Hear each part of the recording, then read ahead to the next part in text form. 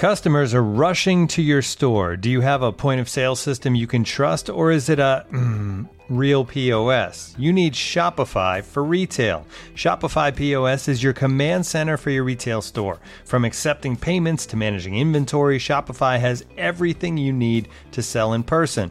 With Shopify, you get a powerhouse selling partner that effortlessly unites your in-person and online sales into the one source of truth. Track every sale across your business in one place and know exactly what's in stock. Connect with customers in line and online. Shopify helps you drive store traffic with plug-and-play tools built for marketing campaigns from TikTok to Instagram and beyond. Get hardware that fits your business. Take payments by smartphone, transform your tablet into a point-of-sale system, or use Shopify's POS Go mobile device for a battle-tested solution. Plus, Shopify's award-winning help is there to support your success every step of the way. Do retail right with Shopify. Sign up for a $1 per month trial period at shopify.com/theathletic, all lowercase. Go to shopify.com/theathletic to take your retail business to the next level today. Shopify.com/theathletic.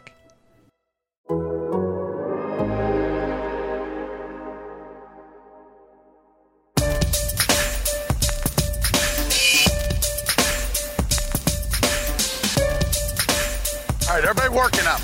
Everybody's working. With that, time's yours. Hello and welcome to this edition of Time Czars. I'm Joshua Briscoe with Nate Taylor and Seth Kaiser here on The Athletic. It's a Time Czars is a podcast about the Kansas City Chiefs. I'm just talking really fast. You're not on double speed. I'm just worried that if we don't get the show in quickly, there's going to be more news by the end of the hour. So let's get right into it. The Chiefs have not franchise tagged Orlando Brown Jr. They have released or are reportedly in the process of cutting Frank Clark. Both of those things happened about an hour apart today, and no, we really are just cannonballing straight in because this show has a history of starting shows with no news and ending shows with more news, and I am worried about the possibility that by the time we hit stop recording, I can't even speak to what it will be. I was going to try to come up with a hypothetical, and it doesn't even exist. DeAndre Hopkins will be a Chief in an hour if we don't hurry this thing up and get this to people's feeds as quickly as possible. So I already introduced us all. Let's get right into it. Hey, Nate, what the hell is going on, man? This isn't what was supposed to happen.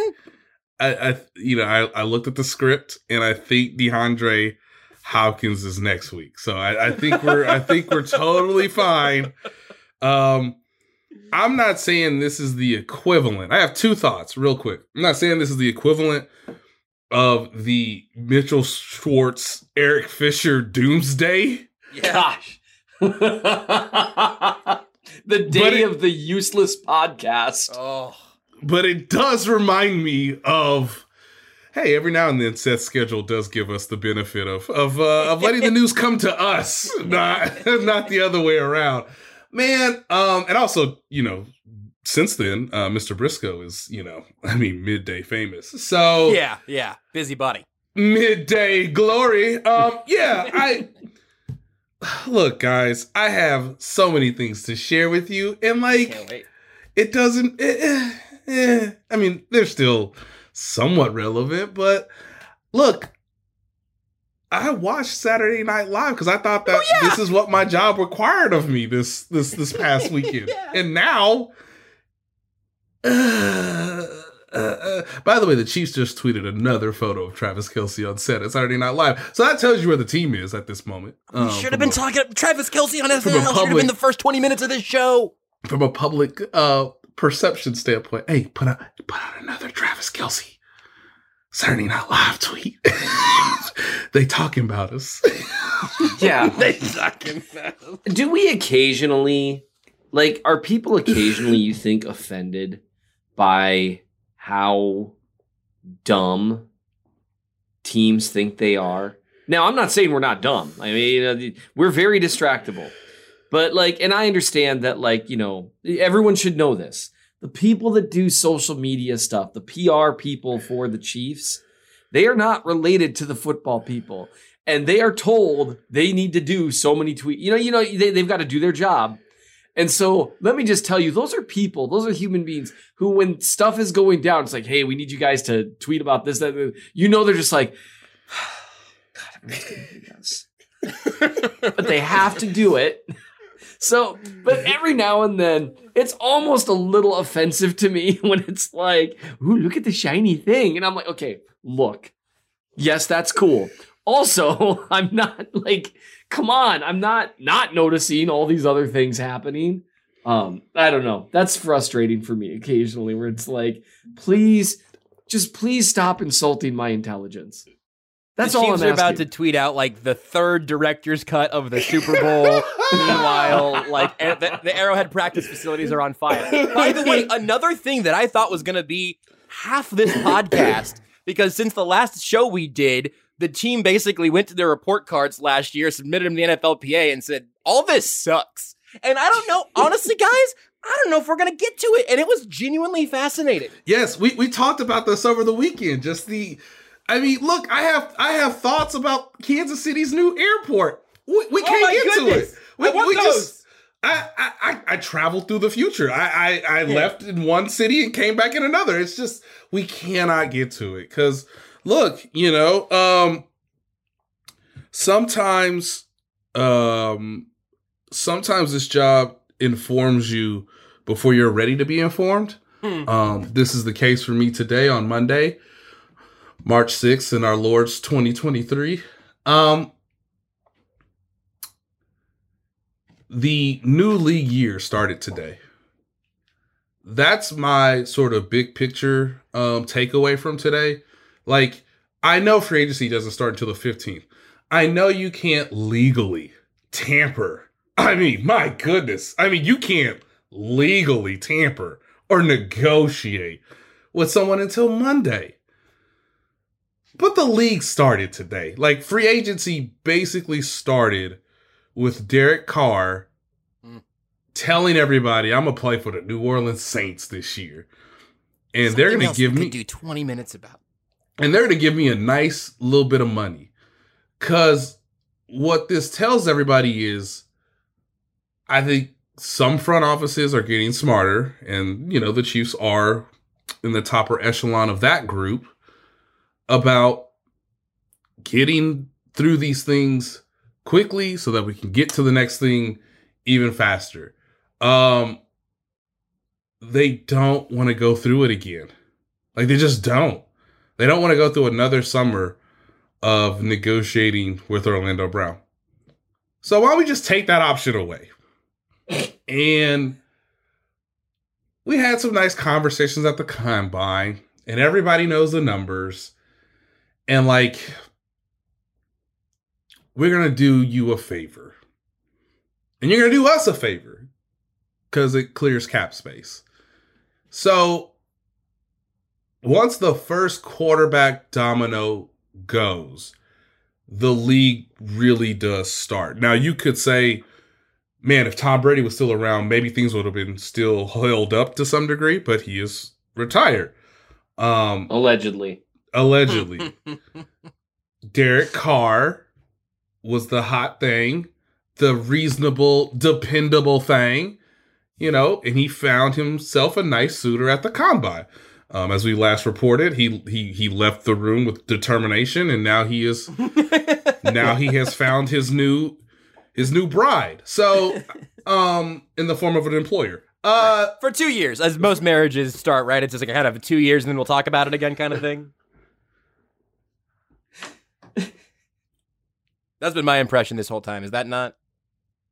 No. Yeah. No, you hang on to that until May, buddy. Yeah. And then you just keep redoing. Yeah. But mostly it's management that makes that decision. But,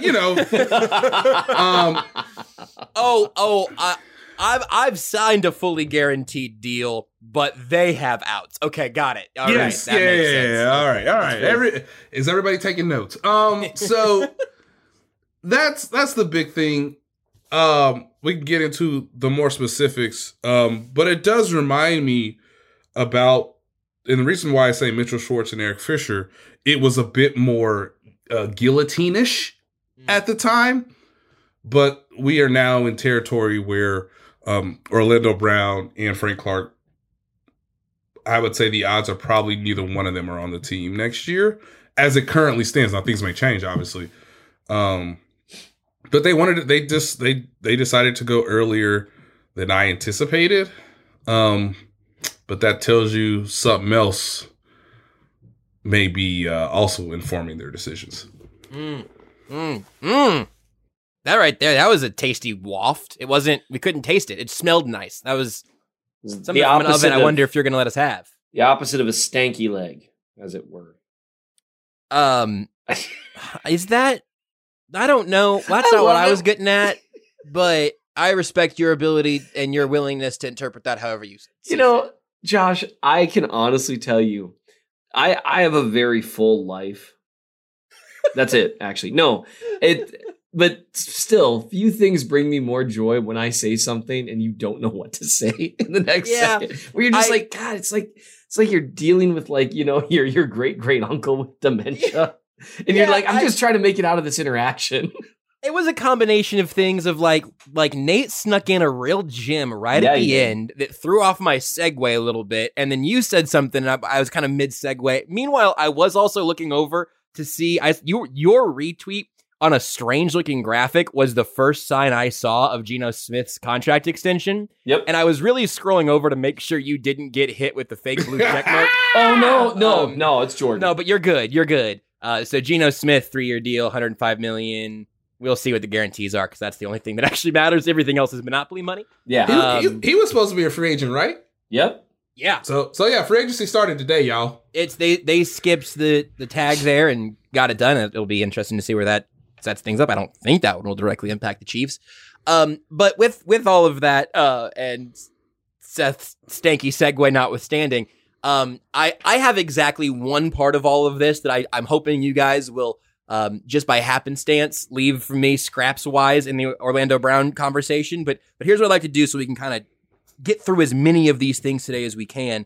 Nate, is there anything else that you've got in terms of the Chiefs ending up here? And you just laid it out. I think you gave the hint at least, but I want to know what you think the split is right now of today actually just simply being the breakup for Brown and the Chiefs.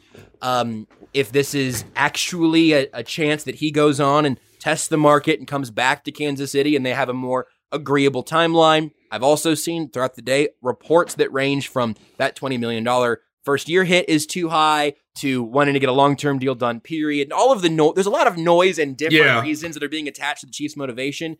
And then Seth, I want you to cannonball right into what you think this means about how the Chiefs view Brown, how you view Brown, and what they have in front of him now.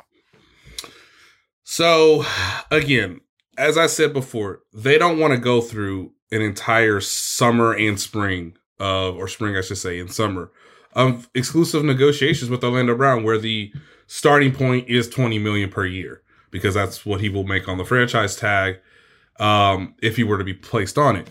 Now, by not placing the franchise tag on him, it does speed up the process. They basically have a week before Orlando Brown truly becomes, for the first time in his career, a unrestricted free agent.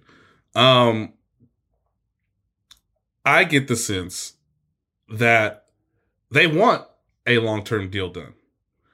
But as I told you guys before we started recording, this is about compromises that the Chiefs feel like have to be made on both sides. We have to compromise to you to some degree, and you need to compromise to us financially to stay on a team where we can continue to contend for multiple Super Bowls with salary cap flexibility, where we just showed you around this time a year ago that we're not going to pay someone who scores touchdowns to be at the top of their position in terms of the market. So we can't just disregard that a year later and say, oh yeah, we'll give you comparable or even more money than Trent Williams at the left tackle position. So now Orlando Brown basically has a week to decide how much he wants to play for the Chiefs, or how much does he prioritize getting the biggest bag possible. What the agent has to do, and this is Michael Portner, what the agent has to do is get as many offers as possible and then present those offers to Orlando Brown for him to make his own decision. They have never been in a position to get multiple offers from multiple teams until next Monday. So if their goal was to say, we want, I don't know, $30 million a year, well, then the Chiefs can say, go out there and test that market. Yeah, go find it. Yeah. Yeah. To which I believe they're saying, I too want $30 million a year. Exactly. And then I think that the Chiefs are like, okay, well, we need you to go test that market, and somebody needs to show it to me, for me to sort of respond to, because I we're only negotiating with one another right now. Just for context, Trent Williams, the best left tackle in football, makes $23 million a year in essence. What I had written in The Athletic last week was that he would like similar-esque money, like David Bakhtiari makes $23 a year. Laramie Tunsil, entering the final year of his deal, makes $22 million. Orlando Brown probably wants more than $23 million. Or at least that's what they've told the Chiefs so far. Whew. And the Chiefs... You can't do that. Just don't want to negotiate for 4 more months. Realizing that if you give him the franchise tag, you have to allocate that money. That money is poof, it's gone. Can't use it anywhere else. Mm-hmm. The reason the Chiefs weren't players in free agency last year, in part, was because of the franchise tag of Orlando Brown, because that took up $16.6 million of the cap that you have to allocate for, and you have to sort of put away for when he does sign the franchise tag, especially after he didn't agree to a long-term deal last summer, which of course is the case this summer if you place $20 million on him. And again, he says, I don't want a long-term deal that is not suitable for me. I'll just play on the tag again and make even more money. So the Chiefs want to be players in free agency this year. That is one of the key takeaways, ladies and gentlemen. The Chiefs want to be a player to some degree in free agency. You cannot do that if you place the franchise tag on Orlando Brown. And we'll see where this goes. He wants somewhere probably in the guaranteed total of about $50 million. Rodney Stanley got $64 fully guaranteed $1 million. Trent Williams got 40. So it's somewhere in that range. Over a 4-year deal, 5-year deal. They've gone through it all. And now, Seth, I'm going to ask the question that I asked Carrington Harrison on 610. I'm going to ask the same question I've asked a lot of people at the Combine. Are you willing to pay Orlando Brown $23 million a year? No. And I'm going to do the caveat up front. Okay, Josh? How's that sound? Here's the caveat. I plan on reviewing, I don't know, maybe 4 to 6, 6 to 8 of his games. I've already reviewed a couple. But like really reviewing them and charting wins, losses, because that's, you got to make sure that you're quantifying what the eye test tells you, right? Orlando Brown has always had the tendency to, when he loses bad. And so it sticks out in your memory.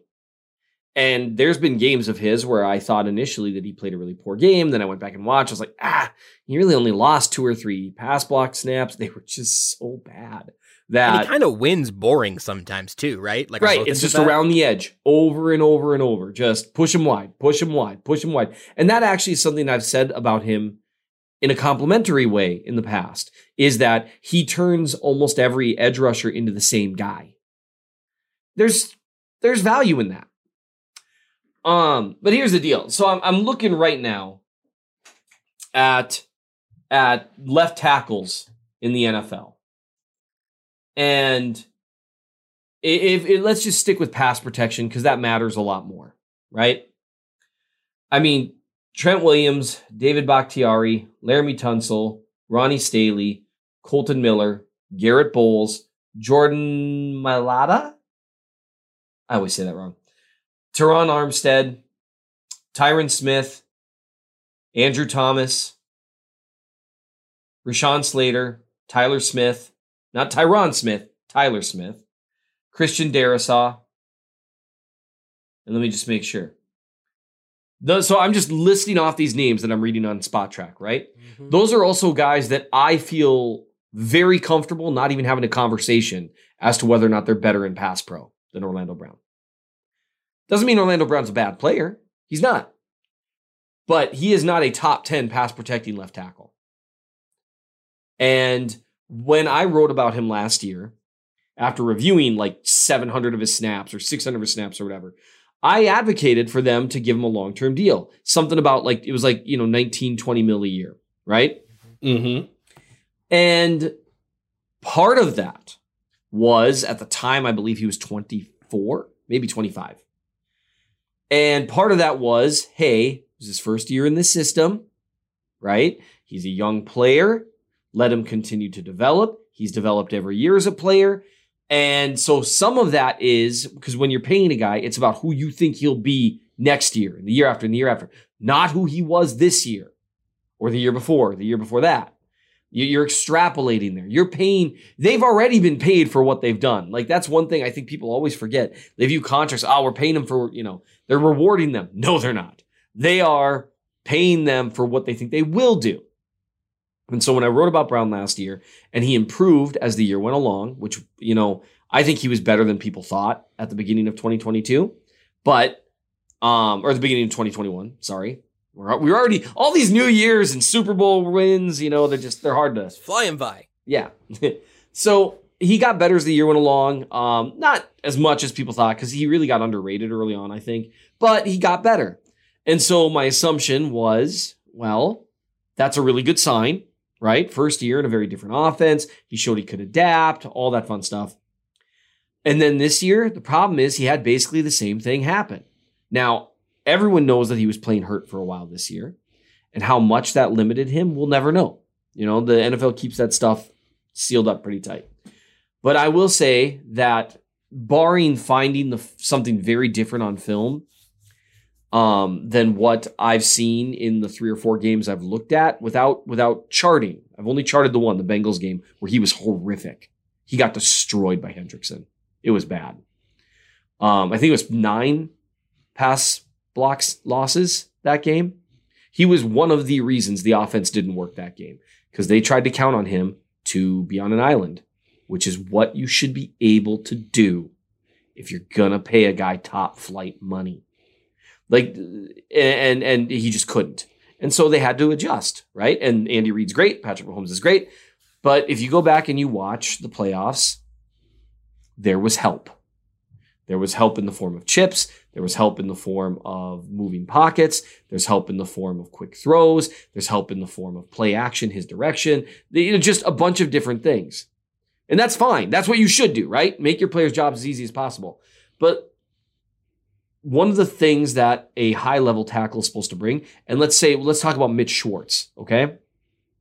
One of the things that made him so valuable is that you could leave him on an island, and it didn't matter who you were playing.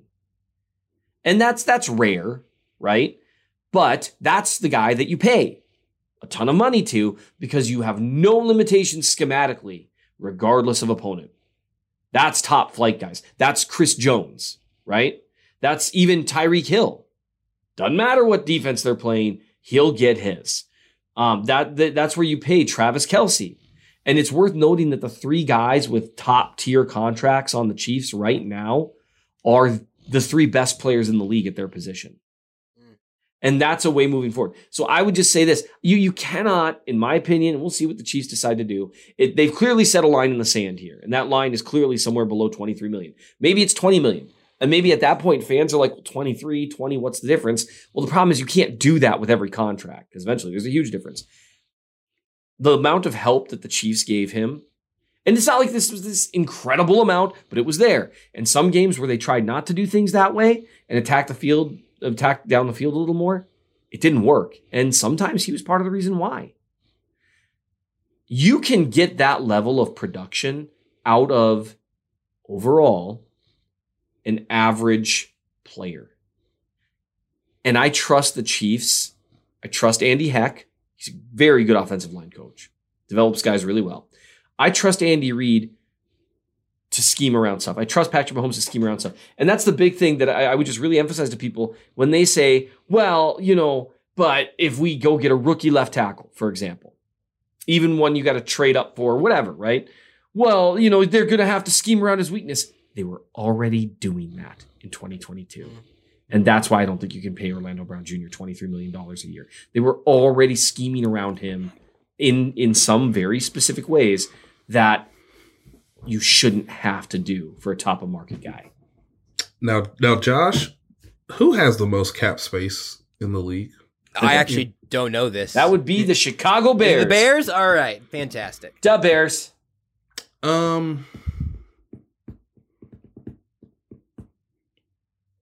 We'll see.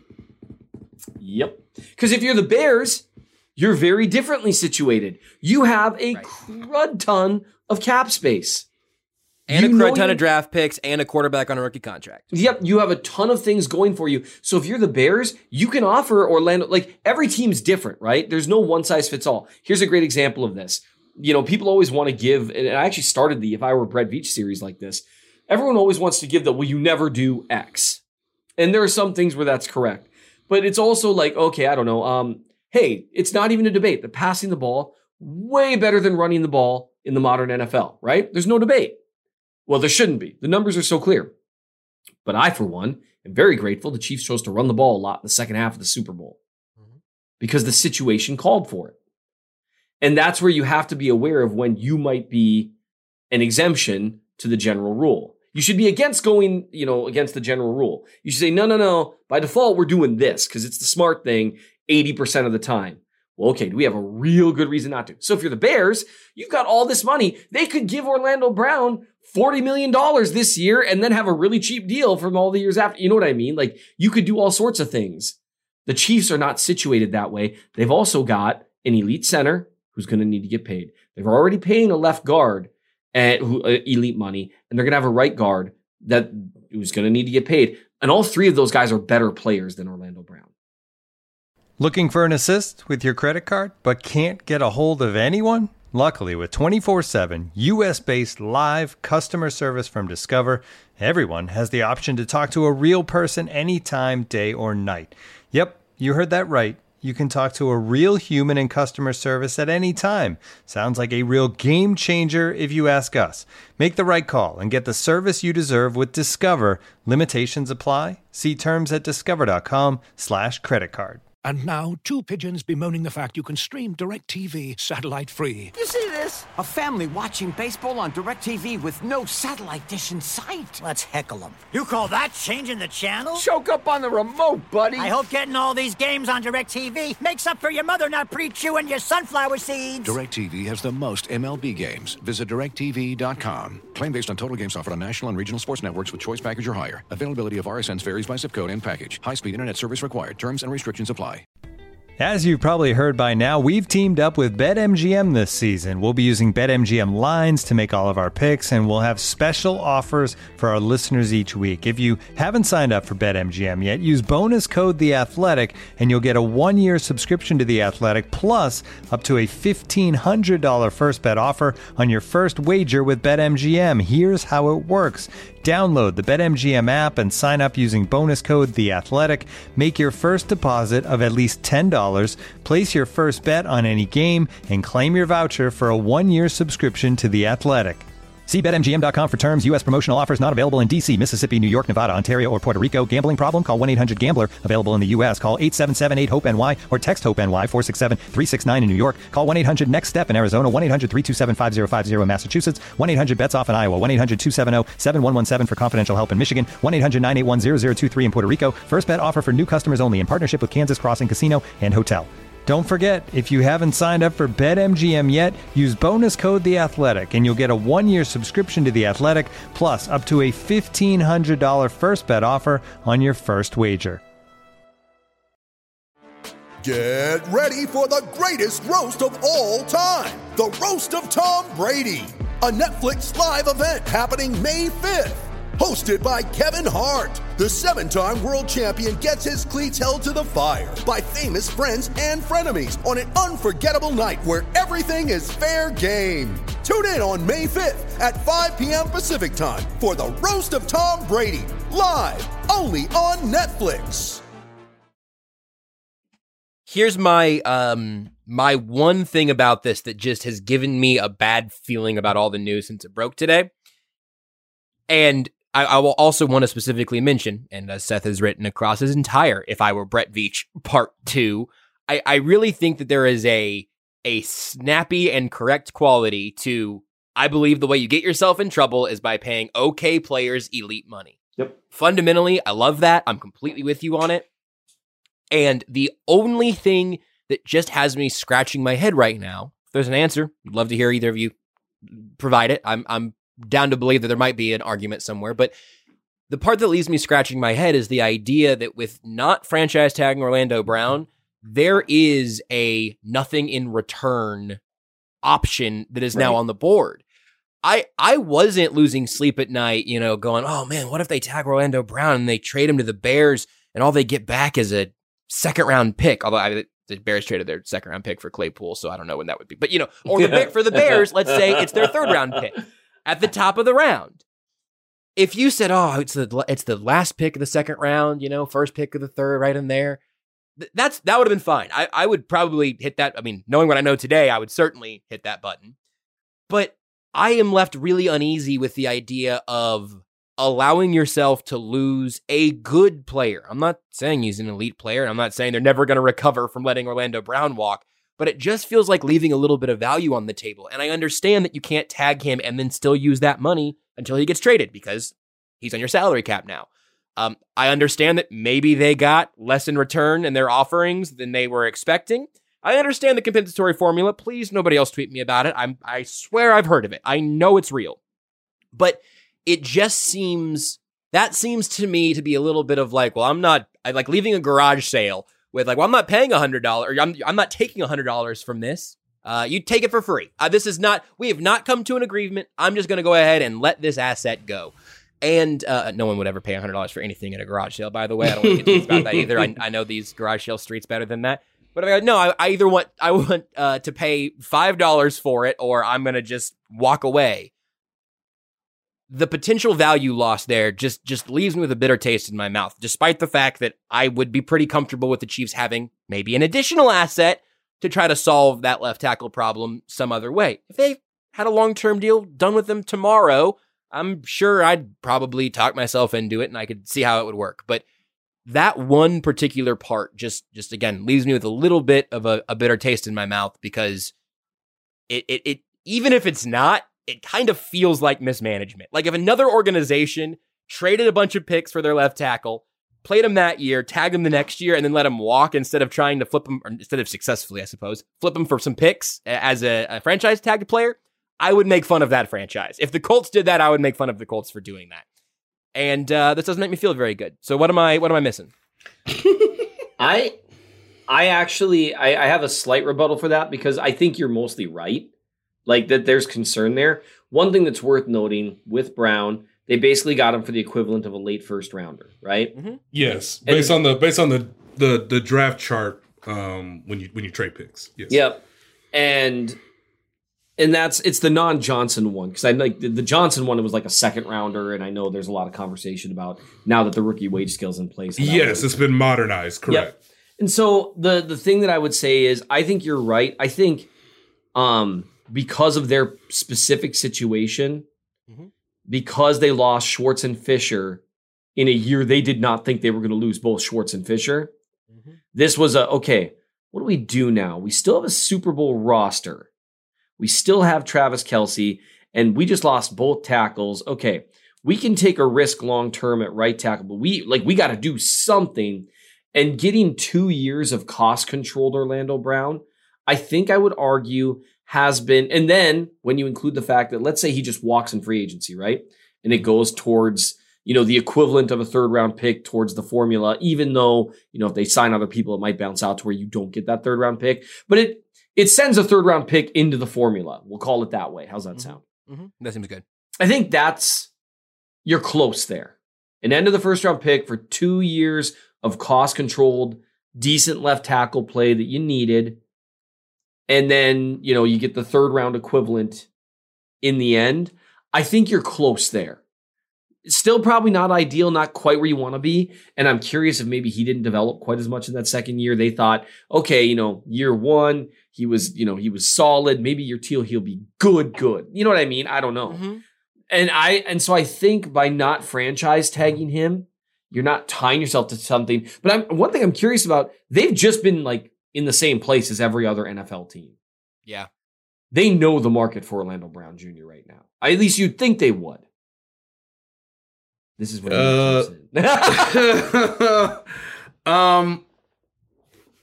I think they have a strong indication, but these things can change fairly quick when free agency really starts. It's one of the best things about the combine because you can put out a lot of scenarios in Indianapolis and hear a lot of different things.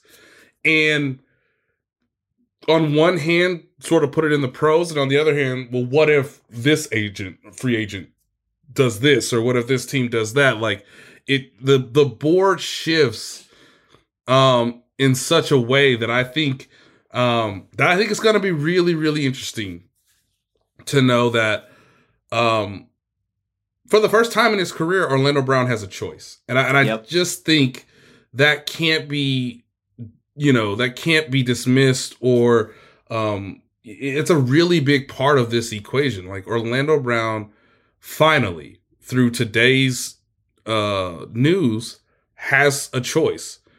And that choice can be obviously multiplied on next Monday when you can legally tamper, although I'm sure no one's illegally tampered in Indianapolis. I mean, I'm just sure that Juju Smith-Schuster just doesn't know what other teams might pay him if he doesn't want to return to the Chiefs. It's in the range of about 13 to 14 million.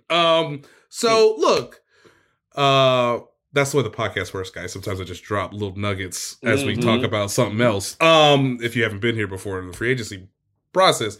Now look, would Brett Veach say, hey, how about 11 with some incentives tied to it to get you to the 13, 14 range? Well, then Juju Smith-Schuster will have a choice to make now, wouldn't he? So for Orlando Brown, like that's just where it is right now.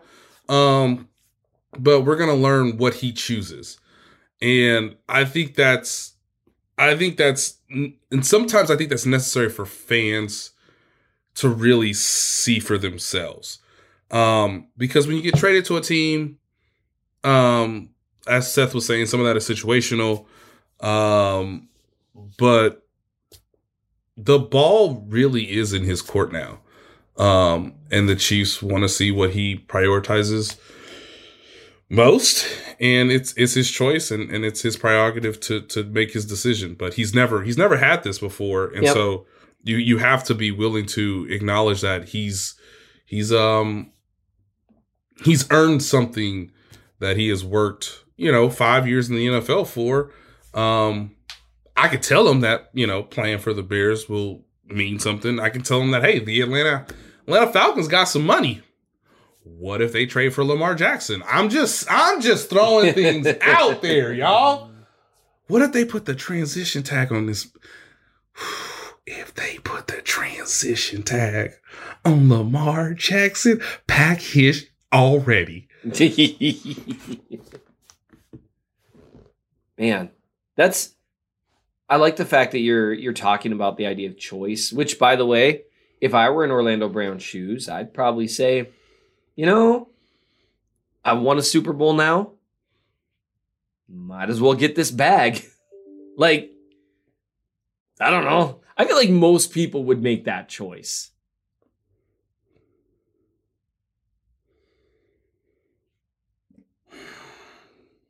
What do you think, Josh? I just kind of wondered how long we were going to let Seth sit in it, because I didn't have anything else to add there, and I wasn't sure if Seth was going to keep going or not. So, if this is your first time listening to Times Ours, sometimes the awkward pauses that make you check your phone to see if your podcast app is still working, those are features, not bugs. We keep those in there just for the engagement. My one little thing from what you kind of laid out there also, Seth, is I did sort of look over at the little plot of land that said free take, the Orlando Brown trade is now officially bad. And I went over there and I kind of looked around a little bit. I left and decided I didn't want that take because I do think that would be a wild oversimplification of a whole bunch of things. And they did win a Super Bowl and were pretty good year prior, and you needed somebody there. If it would have been Tevin Jenkins, where are the Chiefs right now? I don't know. Probably not exactly where they are at the moment.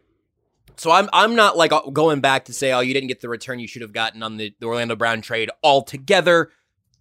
I hate feeling like yesterday the Chiefs at least were going to get something for moving Orlando Brown to now be like, oh, he's probably going to walk, and that's going to kind of be it. Like that was not an option I had considered very much. But also, I hadn't dipped in strongly enough to the Chief in the North newsletter, where apparently things like this are just common knowledge. So, with that in mind, Nate already gave us some a little Juju nugget there. Seth, I was curious as to where you landed on that one as well.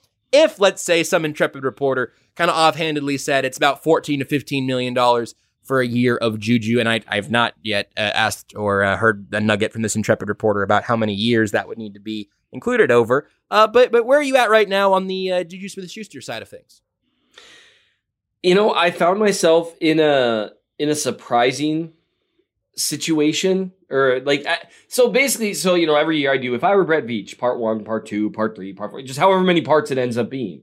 I feel like this year it's going to be like a 7-parter. Well, it's because you're going to have to write a new one the day after the previous one comes out every time. You're going to have like a 2.5, right? 3 remix. Yeah, and that's one of the things that I love doing is like you do the first 2 parts, which is what I've done, salary cap stuff and then in-house free agents, which I managed to do in one article this time. I was very proud of that. Hey! Not just because the last time it was guys I'd cut loose and then it was guys that I'd try to keep around. And I just felt so bad about that first article. It's like, man, that's negative. But I was able to do it all at once here, and something that surprised me, because the Chiefs on paper have a lot of free agents, which everyone does this time of year, and also multiple guys that played a lot of snaps. Orlando Brown Jr., Juju Smith-Schuster, Carlos Dunlap, Derek Nottie, Andrew Wiley. Blake Bell played a fair amount of snaps. Jerick McKinnon, McCole Hardman, Juan Thornhill, Justin Watson, Colin Saunders, Tommy Townsend, although he's restricted, so he doesn't really count. You see all these names, you're like, holy cow. But as I really went through it and I thought about what the team needs and what it doesn't need and what people are likely to get offered on the open market, I found myself more, you know what I mean, than I expected. Let them test the market, see how it goes. And Juju Smith-Schuster was actually part of that. I ended up, I divided people into various categories. And it was, got to have them if the money is right, bargain bin only, or let them walk. And the final verdict I did for Juju Smith-Schuster was bargain bin only. And that's on the scale of what his market would be. But now that we've got a 13-14, and Nate, do you want to, Juju's looking for a long-term deal now, right? This isn't going to be a 1-year carousel for him, right? No, that's not, no, I would not say that under that setting. Now, look, I'm just trying to inform you guys, I ain't making the decisions, okay? Yeah, correct. So on Spot Track, it's a tool. It's a tool, guys. Mm-hmm. I'm just using a tool. Mm-hmm. I'm not saying that obviously this is exactly where it's coming from, but I do think, I guess my question for everybody listening that's a Chiefs fan, Juju Smith-Schuster, $12 million. Because Spot Track suggests that his market is 14.7. So there's always a little bit of tension in negotiations. That's the way it should work. Most times they're not. Obviously, I think there is a legitimate thing to the Super Bowl tax that is mostly about the other teams who may have to overpay. But when you reach free agency, you're going to have to overpay to some degree, especially in that first wave. Now, part of this, too, is there are no Christian Kirks in this year's free agency class. I think the Chiefs will have to decide between Juju Smith-Schuster and McCole Hardman. I think as of right now, they've made their priority more Juju. But again, we'll see how things sort of trickle out. But yeah, given the fact that he had a concussion in November, given he played through multiple injuries, obviously the knee, towards the end of the Super Bowl, I think the suggestion would be that Juju would like some form of a multi-year deal whether it's a 2-year deal masquerading as a 3-year deal, or a 2-year deal tied to a 4-year deal, depending on whatever the team's cap situation is. But yeah, I'm assuming it'll be, hey, I'm not going to be doing this again next spring. So with that being said, Seth, back into kind of the receiver discussion. Yeah. Here's the thing where I'm just so... Here's the problem. By the way, Marquez Valdes-Scantling is making $8.5 next season with an $11 million cap hit, just for context. Mm-hmm. And there's a lot of people that are, cut him loose. I just, that doesn't make any sense to me. Valdes-Scantling, $11 million cap hit for a useful deep threat who can do a few other things in a pinch, like if you really need it, who also, by the way, just decided to one day put on his I'm a number one receiver hat in the biggest game of the year before that day was the day of the AFC Championship game. Yeah. It wasn't just a Tuesday. Yeah, where everyone was gone and it was like, oh, you need someone to beat man coverage and punish single high? I am that dude today. That was awesome. That was really cool. And he had such a big moment there. Obviously an incredibly quiet Super Bowl, but the Eagles were playing a lot of too high, man. And you know why? Because they saw what happened to the Bengals when they didn't. That matters. Yep. Yeah. You need dudes like that. So here's the interesting thing for me. Juju Smith-Schuster and Marquez Valdes-Scantling are actually a really good complementary pair of receivers to have. Seth, can I tell you something I saw today? Oh, boy. I was back on the MVS reception perception. Matt Harmon, right? Yeah. That's good work. I went and found the 2021 one because we were talking about it on the show today.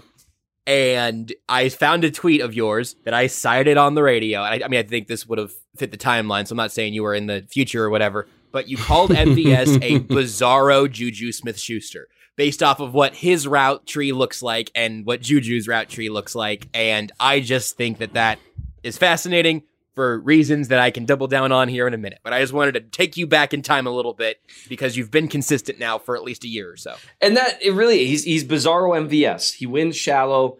The one problem with both of them is that neither of them are terrific man coverage beaters. And so you end up in a situation, and you can see this on film, where there are snaps where teams will play aggressive man coverage and, maybe halo Travis Kelce and ain't nobody getting open. Mm-hmm. And that's obviously less than ideal. And you really want at least one dude. Now, here's the thing, and this is where Juju Smith-Schuster is a really hard one, because can he win against man coverage? Sometimes, yeah. Also, he's a guy who can win on back shoulder throws and contested catches, whereas MVS, that's not him.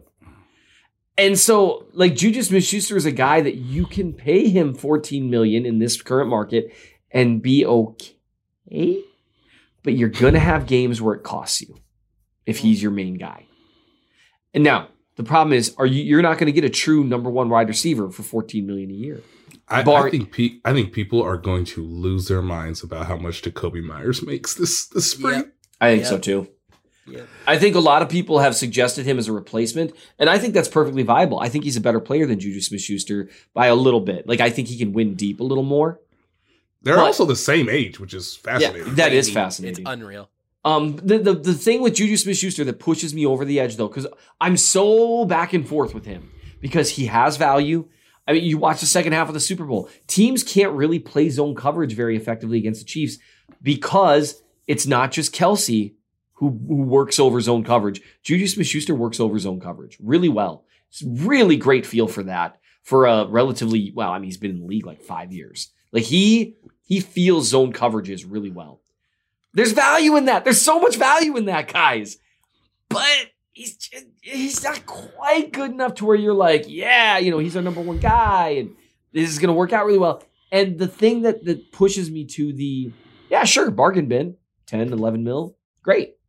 To where if you wanted to, you could sign another receiver on a big contract. If you wanted to, right? Sure, that level. The injuries. Because even though one day if people look back and look at his Pro Football Reference page for 2022, they're going to say, oh, he was really healthy. But man, he had to, and look, concussions happen. That's not, that's not what I'm talking about. I'm talking about the number of times that he didn't quite look right. And is that really going to go away at this point? Because that the knee stuff, that's been a concern for a while. And that to me is where I think it's almost like the tiebreaker for me, to where if I'm going to pay a guy who is a decent option, who can help in a lot of ways, but isn't, maybe, you know what I mean, where you're back and forth, I think it's got to be at least someone who hasn't had consistent health issues for 3 or 4 years. How is Sammy Watkins and Philip Dorsett essentially the same age? That is so weird. They're also both impossible. Juju and Sammy are two great ones for they're not older than that, but you found some good dudes to compare them to. It's crazy. Sammy Watkins is 29 right now, kids. Unreal. Really? Mm-mm. Yes, he's 29. Yeah. That's right up there with last year, realizing that Frank Clark was 28 last year. Yeah. Philip Dorsett is 30. He turned 30 and it does not tell me when based on Google, but he's 30. Huh. These are, by the way, these are both unrestricted free agents at the receiver position, just to give you, again, more context about, where certain guys are. You telling me that Jamar Chase isn't an unrestricted free agent? They're not just going to let him hit the market? They're not letting Justin Jefferson hit the market? Who's going to get franchise tagged next year by the Cincinnati Bengals? I'm looking forward to that bit of news. I'm not even going to use that as an excuse to talk about the end of the 2020 draft because I don't think it's necessary, so I'm not going to. Nope. So we have talked about Juju and obviously Orlando Brown, and again, the sort of second news piece of the day is that the Chiefs are expected to move on from Frank Clark. Not that there's anything super shocking about that, but Nate, you can give us a little bit of what you heard even around the combine, because it sounds like that's where the two sides tried to meet to see if there was a way that the Chiefs and Frank Clark could come up with a restructured deal that would keep him in Kansas City. Ultimately, if/when they do actually cut him as a pre-June 1st cut, which it needs to be to get the money early on in the offseason, it'll be a $21 million cap saving. He will take about $7.7 million in dead money with him this year, so that will be on the cap no matter what. Those are prorated bonuses, not roster bonuses, but signing bonuses prorated out, still hanging on there. So they'll free up $21 million with this move. But it sounds like there was legitimately an effort to see if there was anywhere else they could meet, Nate. Yeah, and, some people will say, and I wrote about this in The Athletic last week, hey, could Chris Jones sign an extension, create some space? If it'd be tough to have an extension for Chris Jones before free agency began. So that's part of the equation. Frank Clark, I genuinely believe wants to stay with the Chiefs. It's just his value, again, via Spot Track, $12.4 million. I don't understand that. No, I'll take the under. Okay. Now, the thing that I had sort of approached to a few people in the league is, hey, what about 6 incentives get you to about 8.5? Because last year, Frank Clark made about $4 billion once he restructured his deal, in essence, to stay a part of the team so that he could reach free agency this year in higher regard, which he has succeeded in doing. Mm-hmm. Frank Clark, I'll be honest, these moves that Veach is making right now, cutting Clark, letting him, hey, you go ahead and test free agency. Now over the Caps evaluation calculator, oh boy, says that his production in 2022 was around 7.4 million. So the Chiefs, in essence, got a bargain because he was making 3.7 million. See, where's he fit in the veteran edge rushers we've talked about over the last couple of years? See, and that to me is if he wants to come back on a Carlos Dunlap deal, that's 1 year, $3 million. That ain't happening. No, it ain't. Right. And here's the deal: Dunlap, I think, was better than him last year. So, you know what I mean? Yeah. So it's just tough. And I understand all the intangibles. I understand, but at the end of the day, Dunlap, and it was closer than it was with Ingram and Clark, because I think Clark was worse in 21. And I think Ingram was a little better than Dunlap was in 22. But it's all that same realm. right? And that's the thing is Clark, to me, at this point in his career, and that seems weird to say because he's only 29, like him and Chris Jones are like the same age.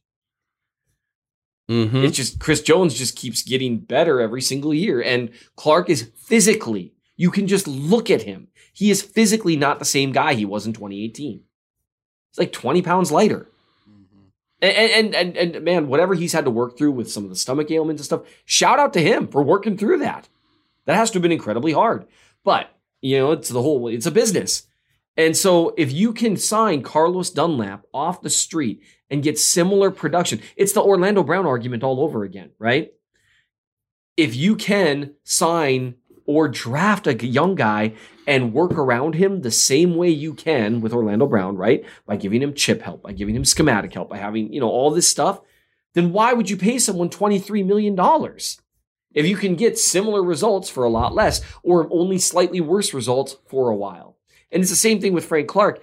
Why, you can't pay the guy like he's a above average or good pass rusher when that's not who he's been.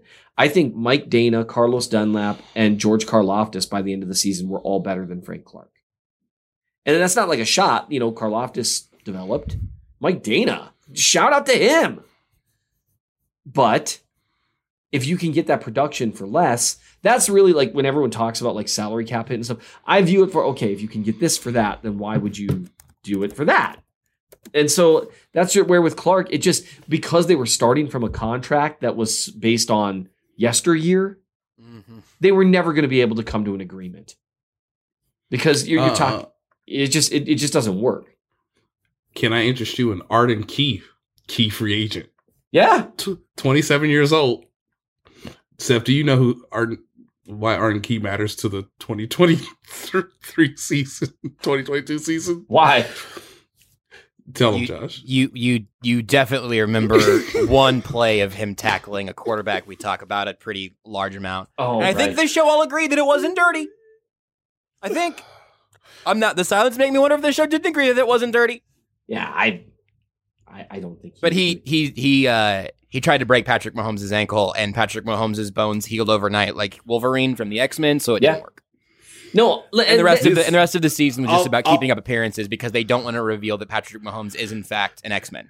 I just want to say 4 names who are technically going to be unrestricted free agents next week: Arden Key, Melvin Ingram, Justin Houston, bring him home, Trey Flowers, and Frank. Trey Flowers is an unrestricted free agent. I didn't realize that. Yeah.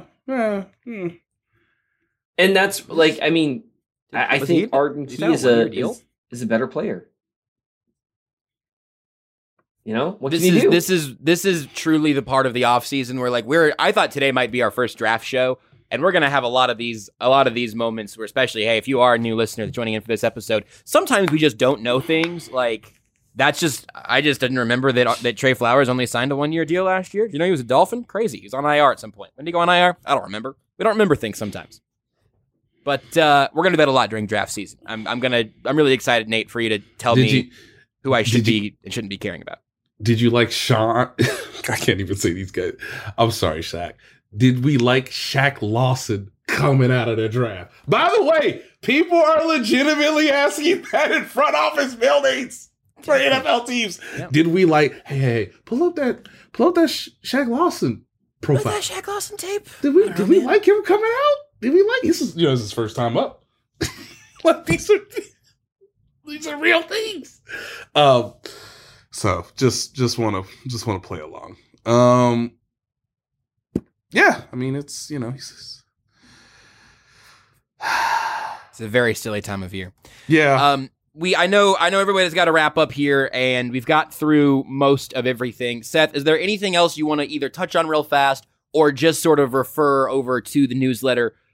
Because as we've talked about, you've gone through the entire list of pending free agents. I want to talk about Juan Thornhill at some point, especially because I feel like Juan Thornhill about to get paid. Okay, yeah, and so there it is, I guess, right? Like that. You want to talk about the spot track projections and stuff.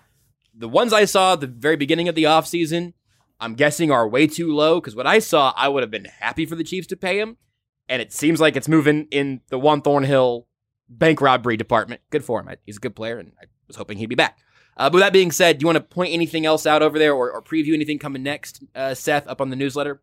I would just say, and obviously I benefit if people subscribe, but you really should subscribe and check it out. I think I try to go through a lot of detail how the Chiefs can buy a lot of cap space, and they can do it for this year. They've already started with releasing Clark, extend Jones, fiddle around with Mahomes' contract, which they didn't do last year, which means it's easier to do this year in terms of future year cap hits. And then the other thing is, like, all those free agents, like you said, by moving on from Orlando Brown, like to kind of encapsulate all the stuff, Clark and Brown, those guys are the first two dominoes to hit. Nate, you kind of implied this in allowing the Chiefs to be flexible enough to do other stuff. If they had retained Clark and franchise tag Brown, that would be kind of a little bit, they'd still be able to make some room doing other things, but it would be a little more of like a run it back type thing. They seem to be looking to be aggressive in moving forward and continuing to develop and kind of keeping the team evolving. And I would just also say one final thing, like in terms of with what we're seeing from Brett Veach this year, are we seeing like the new Brett Veach? Not just maybe a little more fiscally disciplined, but a little more, you know what? I have been destroying the draft. I've made some real savvy moves that led to a Super Bowl win, and by having Patrick Mahomes and Andy Reid and Travis Kelce and Chris Jones. But are we now seeing a new Brett Veach? It's like, nah, man, take it or leave it. We will not overspend because we are the Kansas City Chiefs. We are a dynasty. And we want to keep ourselves in position moving forward. Whereas opposed to maybe 2 or 3 years ago, Veach didn't quite have as much freedom, maybe? I don't know. It's just interesting to me to see that now they've, rather than, no, we got to keep this dude at all costs. Now it's, nope, here's the line. That's a bummer. And I wonder if the Tyreek Hill, the success they had with that trade, has kind of emboldened them towards, okay, resource allocation's a big deal. Especially when you're talking about players who are not elite players. I don't know. But who knows? Maybe they announce by the time right after we get done with this, they announce an extension with Orlando Brown Jr. You know what I mean? $25 million a year. Okay. Fully guaranteed for some reason. Fully guaranteed. $25 million a year. 10 years. Nate, with that being said, I know you've got stuff from the combine that we haven't fully gotten to. I know the draft beginnings will come around very soon. I also know you need to leave and go pick up your son very soon. So, I mean, you can tell us the shortest story you want, and you can tell us about the airport later, or we can talk about SNL next week. You follow your heart here and get us out of here on this edition of Time is Ours. You can also read all of Nate's stuff, of course, up on theathletic.com. If you're not a subscriber already, go to theathletic.com/timesOurs. It'll take you to the best deal the Athletics got going. Nate, what you got? So, with everything happening in the world, I'm just thrilled that this is for you all. I know that we've tried our best. Hopefully it's been successful.